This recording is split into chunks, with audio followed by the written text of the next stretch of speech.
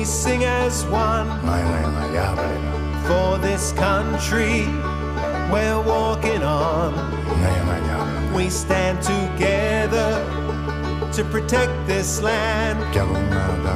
For the future, we're hand in hand.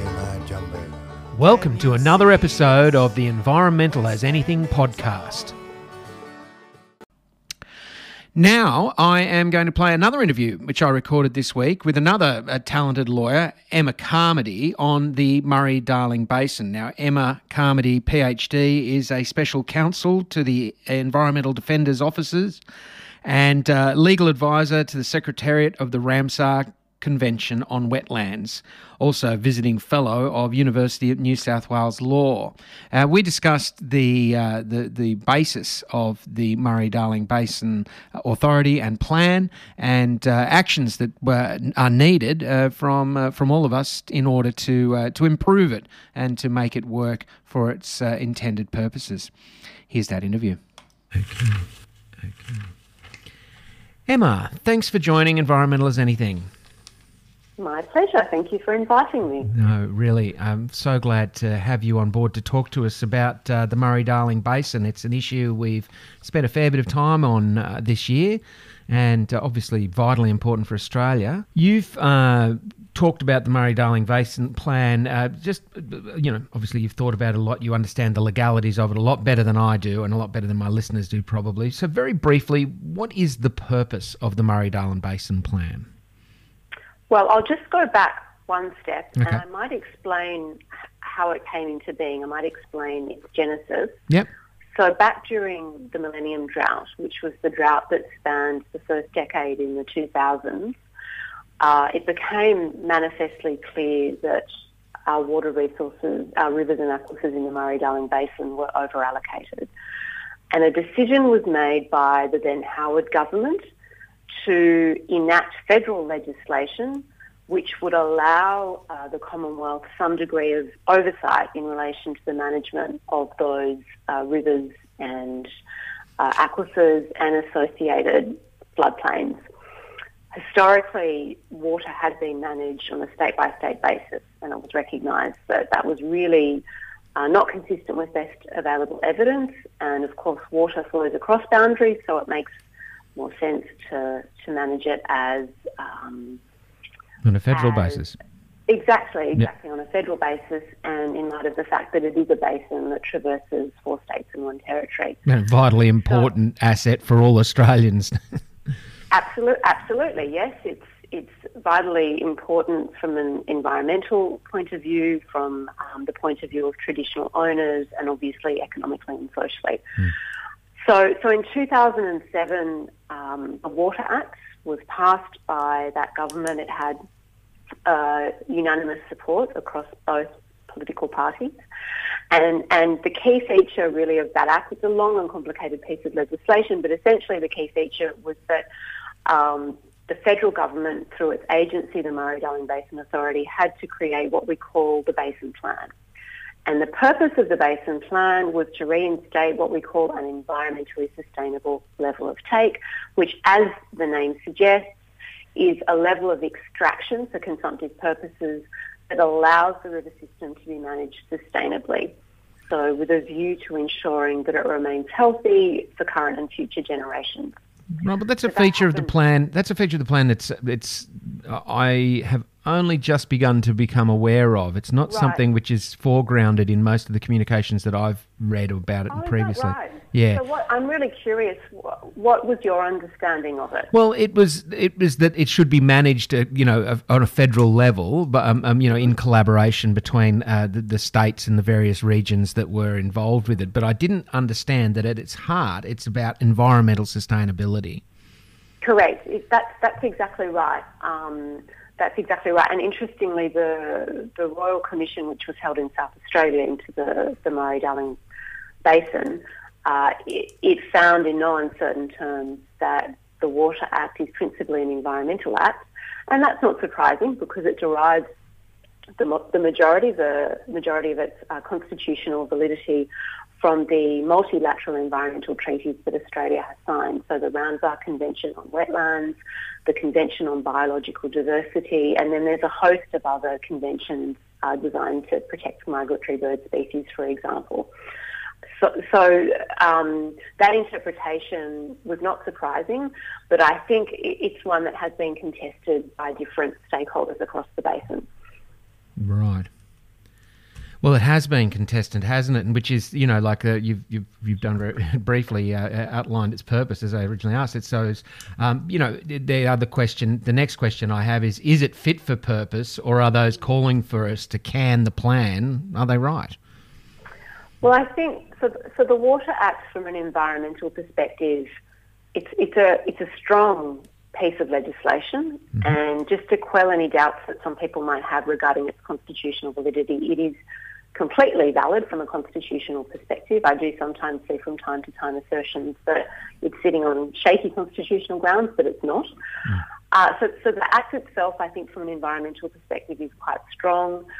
It fails miserably in relation to providing for the rights, interests and values of our First Nations people. So that's problematic and arguably requires redress sooner rather than later. Now, the Basin Plan itself, my personal legal opinion and the legal opinion of many other scholars, experts in this area, is that it doesn't meet the legal requirements of the Water Act. So the Water Act, as I said before, requires the Basin Plan to reinstate an environmentally sustainable level of take. It also requires that level of take to be based on best available science. And so there's plenty of evidence which suggests that isn't the case, that the volume of water we're returning to the environment under the Basin Plan doesn't reflect an environmentally sustainable level of take and isn't consistent with best available science.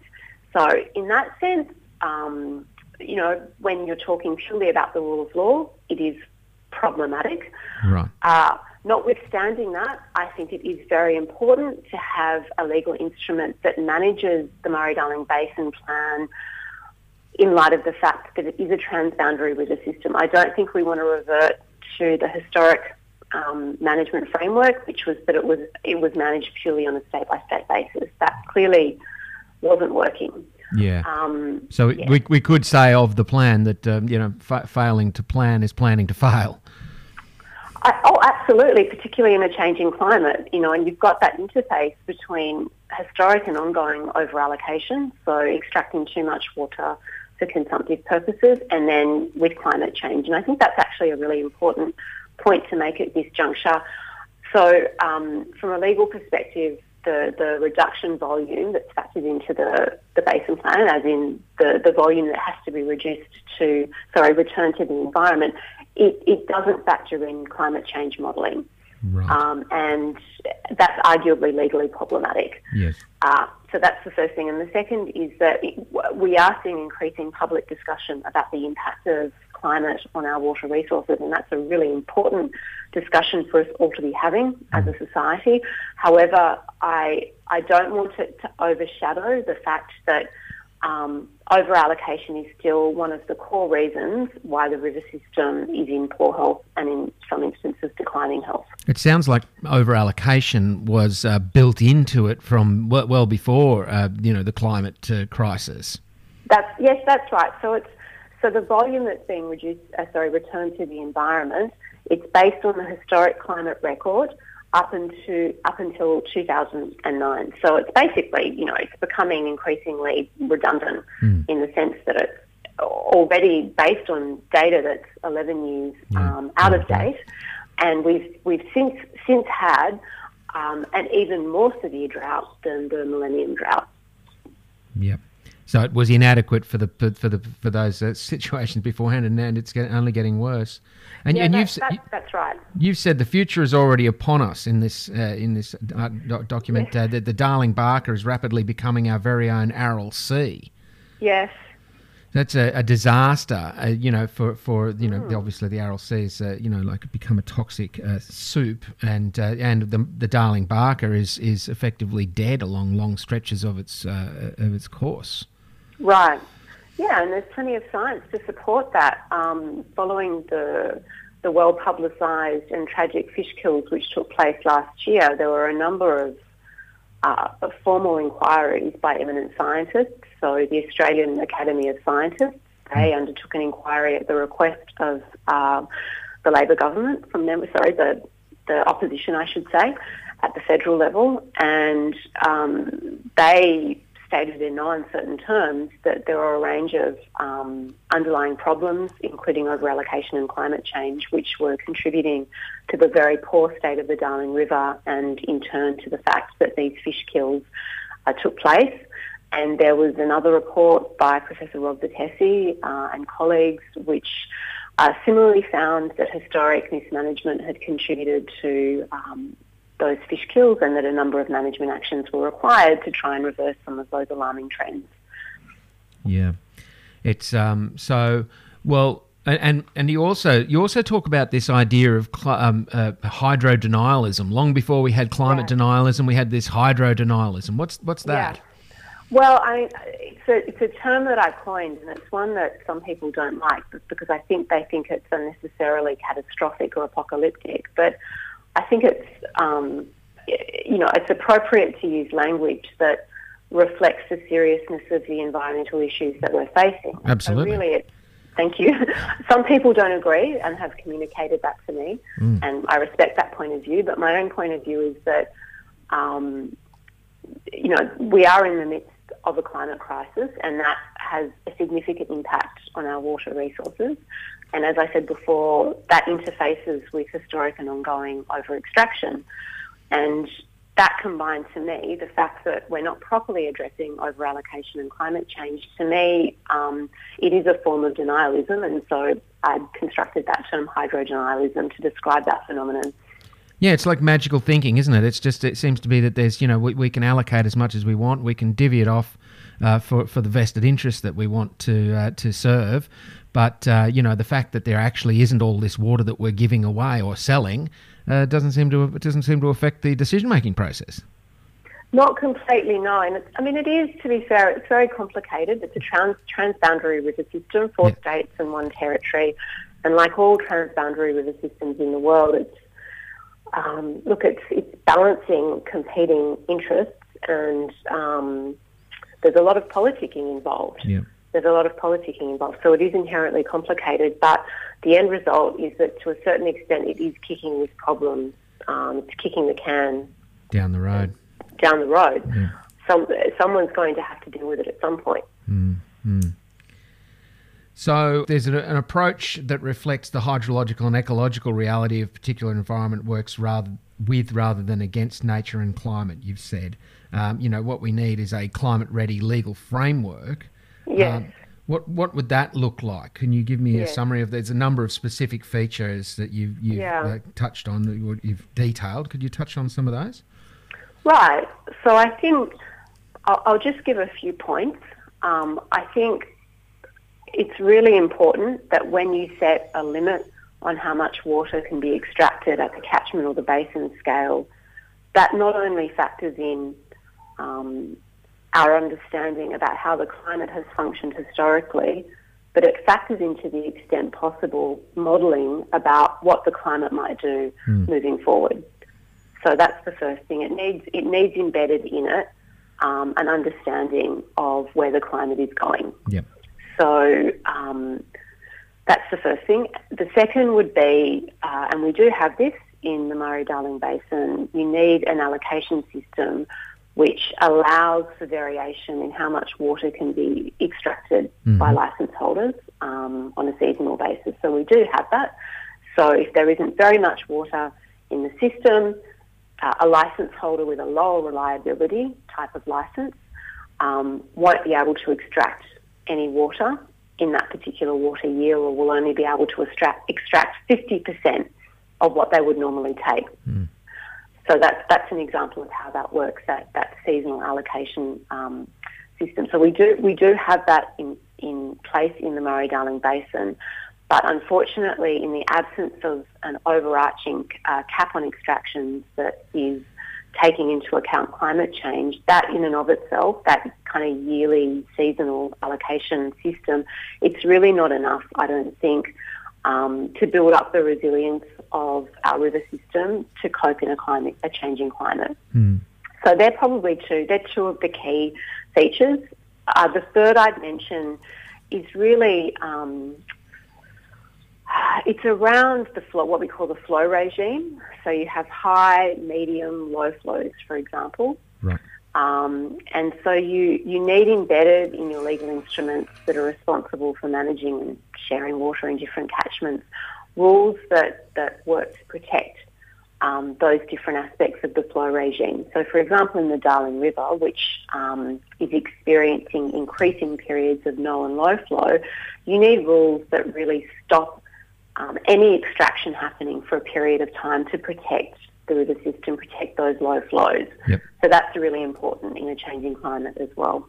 So that I'll just stop with those three features. I think they're three key features. They're the key things, yes. I mean, what I took from reading it was we need to be measuring, we need to be monitoring, we need accountability, we need transparency, and we need enforcement.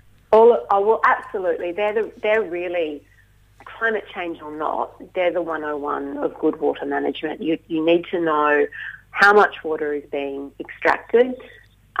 Is it compliant with the legal regime? And you need to know that you have an independent regulator that's actually enforcing the law. Yeah. And it's just the 101 of good water management. Well, good governance in general, I'd say. They're probably it's a good universal sort of set of rules for good governance. Yes. So, as you've said, we've succeeded in designing a climate-ready legal framework. That was easy. It only took us 15 minutes so far. So how do we guarantee that'll be implemented by our governments? And, so that there's, where there is water, there is money, and where there is money, there is power. And in modern democracy, power finds its ultimate expression in the interplay between industry and politics. So, as you said, this is a complex process. Yeah. So you've said we need to do three things. Could you run me through those? Can you remind me? Sorry, that's transparency, independent agencies, and deliberative democracy. How are we going to get there? That's a really good question, isn't it? Well, I think, how do we get there? I think civil society has a really important role to play, and the EDO has played a really important role in bringing to light some of the failings of our governance framework in New South Wales and at the Commonwealth level, and that's had some positive outcomes. So because of some of the work we've done, we have a new regulator, an independent regulator, the Natural Resources Access Regulator in New South Wales. Right. And they're doing a really great job. They're doing a cracking job of enforcing the law. Oh. So I think arguably civil society has a really important role to play. I think the second thing I'd point out is that you can embed in your legal framework certain checks and balances which make it a little bit harder to engage in misconduct or not enforce the law or not implement the law correctly. So just to give you a small example, the Water Act provides for the creation of the Murray-Darling Basin Authority and for what is essentially its board. Now, some legislation require boards of statutory authorities to have representation from different areas, different stakeholders. And so you have kind of embedded in the legislation a kind of maximum and minimum number of people from different types of groups, areas of society, and in that way the board becomes more representative. So that's not embedded in the Water Act, and as a consequence, at a certain point, various ministers essentially ensured that industry was very well represented on the board of the Murray-Darling Basin Authority, arguably at the expense of other groups and interests. Yep. So, you can embed, that's just one example, you can embed in legislation a requirement that you have to have a minimum and maximum number of people from different backgrounds, different interest groups, rather than keeping it open so that you can completely stack the governance body overseeing statutory authority. Well, yeah, and so is that what you're talking about when you mentioned deliberative democracy? Is that the sort of like the inclusion in that process, or is that a further extension of that idea? I think, it's an extension of that idea. Yeah. So deliberative democracy really is a process of deep engagement between different stakeholders from different backgrounds. And I think when it works well, it's an opportunity to bring people together from those different backgrounds to discuss complex and contested issues, and to see if through that process you can reach some shared understanding and agreement about how to move forward. I don't think it's a complete panacea. I don't think it's realistic to expect that you're going to get consensus about a range of issues in relation to water management, but I do see it having a role in relation to some issues, and I do see it helping to build relationships and quell some of the toxicity that has emerged over the years in relation to water management. It's quite a toxic space, and in a sense that's understandable. People are very invested in their particular worldview, in their particular values or ideas about how water should be managed. And I don't have any judgment around that. I think it's completely legitimate if you're an irrigator to, of course, want access to water so that you can grow your crop and make a living. That's not unreasonable. And No. At the same time, it's completely reasonable if you are a traditional owner that has been overtly and implicitly disenfranchised by the system, you're naturally going to want a different set of outcomes. So, No, that's right. yeah, it's complicated. It is complicated. It struck me that perhaps you mentioned in your paper the idea of standing, and it seems to me that that's one of those things that to have standing to appeal to the courts. It seems to be a fundamental right if there is going to be a justice system. And it seems that is seriously lacking in this process. Yeah, look, we consistently argue at the Environmental Defenders Office that best practice environmental and NRM, natural resource management legislation, includes open third-party standing. And what that means is that if the government isn't enforcing its own laws, and frankly that is more common than people might care to imagine. Yep. If they're not doing it, then there's an opportunity for third parties to do that in their place. And in fact, that role has been assumed by the EDO and its clients on a number of occasions. And in fact, it's almost impossible for the government to be enforcing its own laws against itself anyway, isn't it? Yes. That is a little bit of a... We do have open standing provisions in New South Wales in most environmental statutes, and we do use those on behalf of our clients. And there are standing provisions in the EPBC Act at the federal level, so that's our main piece of national biodiversity legislation. They're not completely open standing provisions, but they do exist. Right. If as a prospective litigant you can satisfy certain criteria, and of course if you have a case, you can proceed in the federal court. But there are no open standing provisions in the Water Act. No.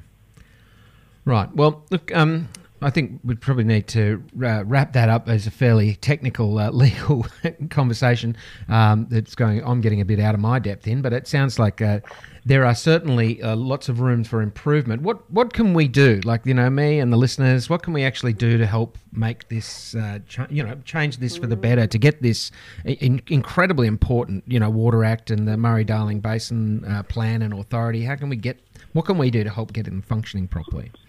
Well, I think the first thing is to do what you can to educate yourself about the issue so that you understand what's going on. At the moment, I think it's a relatively small group of people and interest groups that are really deeply engaged in this issue, and it as you pointed out at the beginning, it is arguably a river basin of national significance. So I think the more people who educate themselves about it and realise how important it is from an environmental perspective, the perspective of our First Nations people in the basin, from an economic perspective, it's very important for industry. The more people educate themselves about that, the better.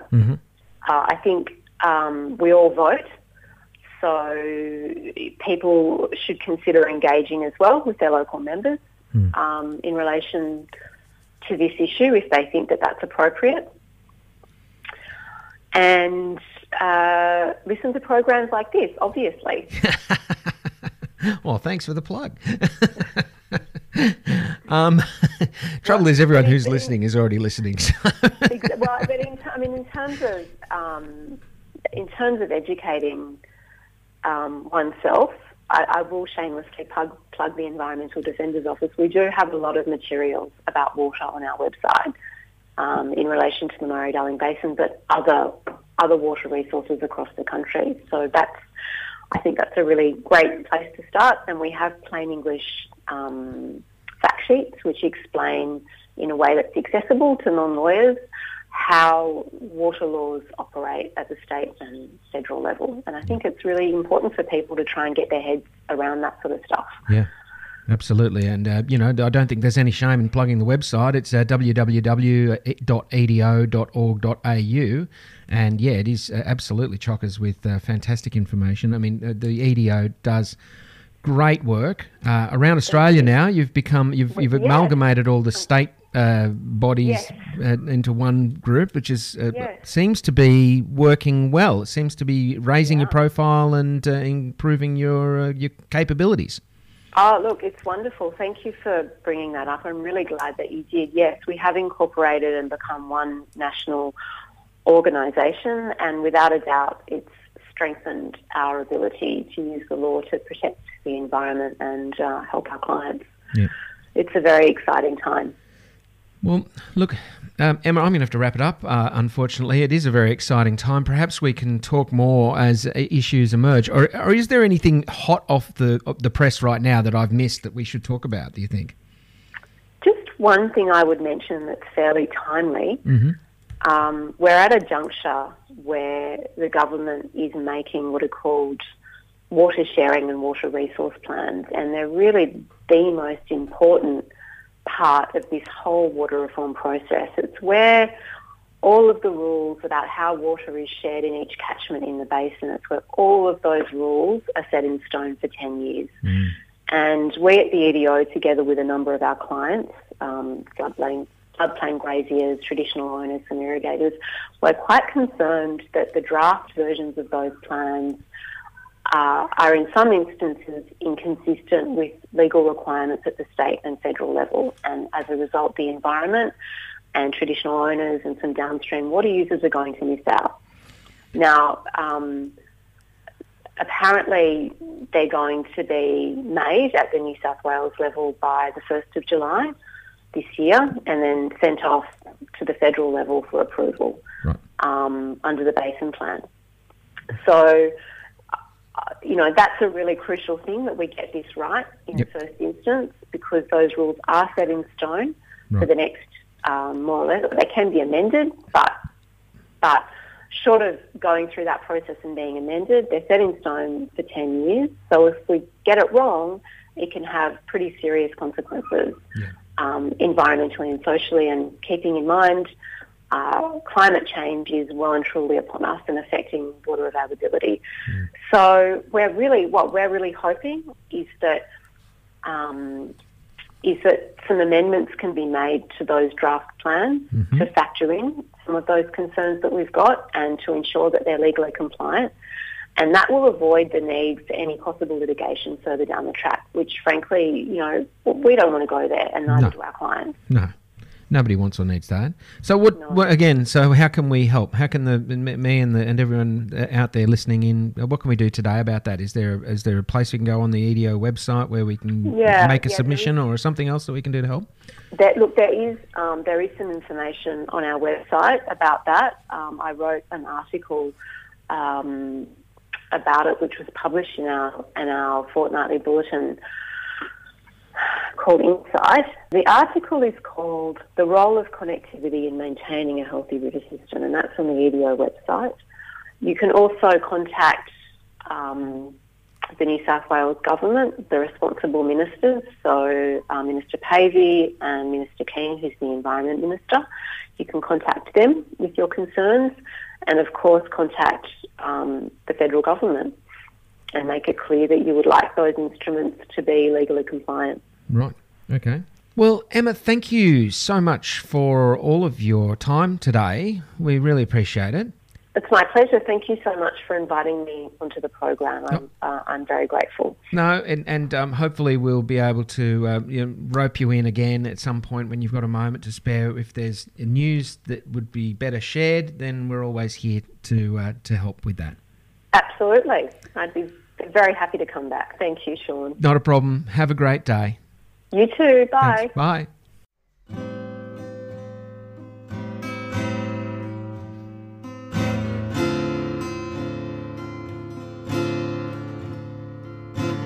So good to see you as we united on a rock, liquid light, sacred water, beautiful water, loving the water, bathing the water, leaving the water run down to the sea in its natural state, in its purity. Oh, the rain pouring down, soaking into the ground, the blood in our veins, why it's all the same. Pure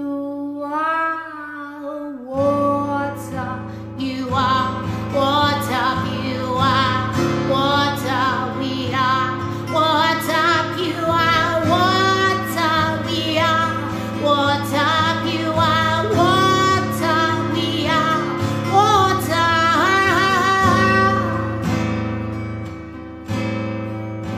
pure water.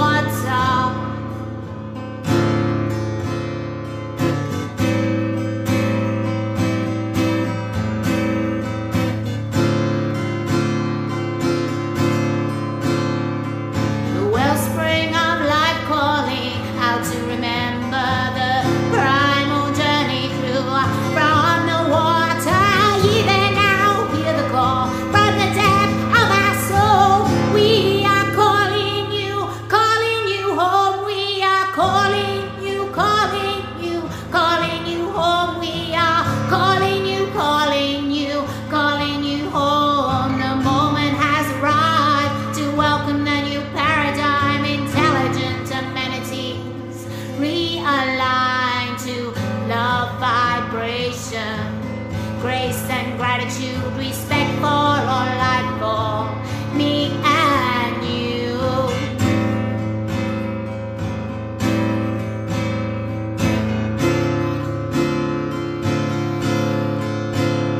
Pure water, pure water, you are water, we are water, pure water, pure water, we are water, pure water. Oh, thanks and praise to the water, thanks and praise to the water, thanks and praise. Thanks and praise, thanks and praise to the water.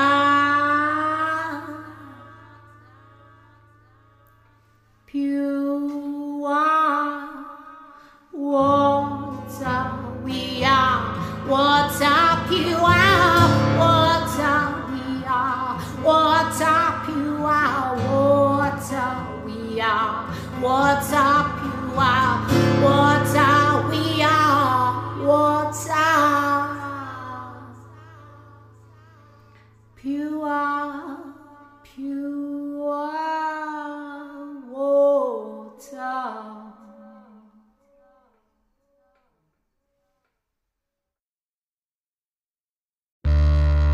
Are you looking for the courage to face the hard facts about our environmental crises? Do you want honest reporting on the global solutions that are at our fingertips?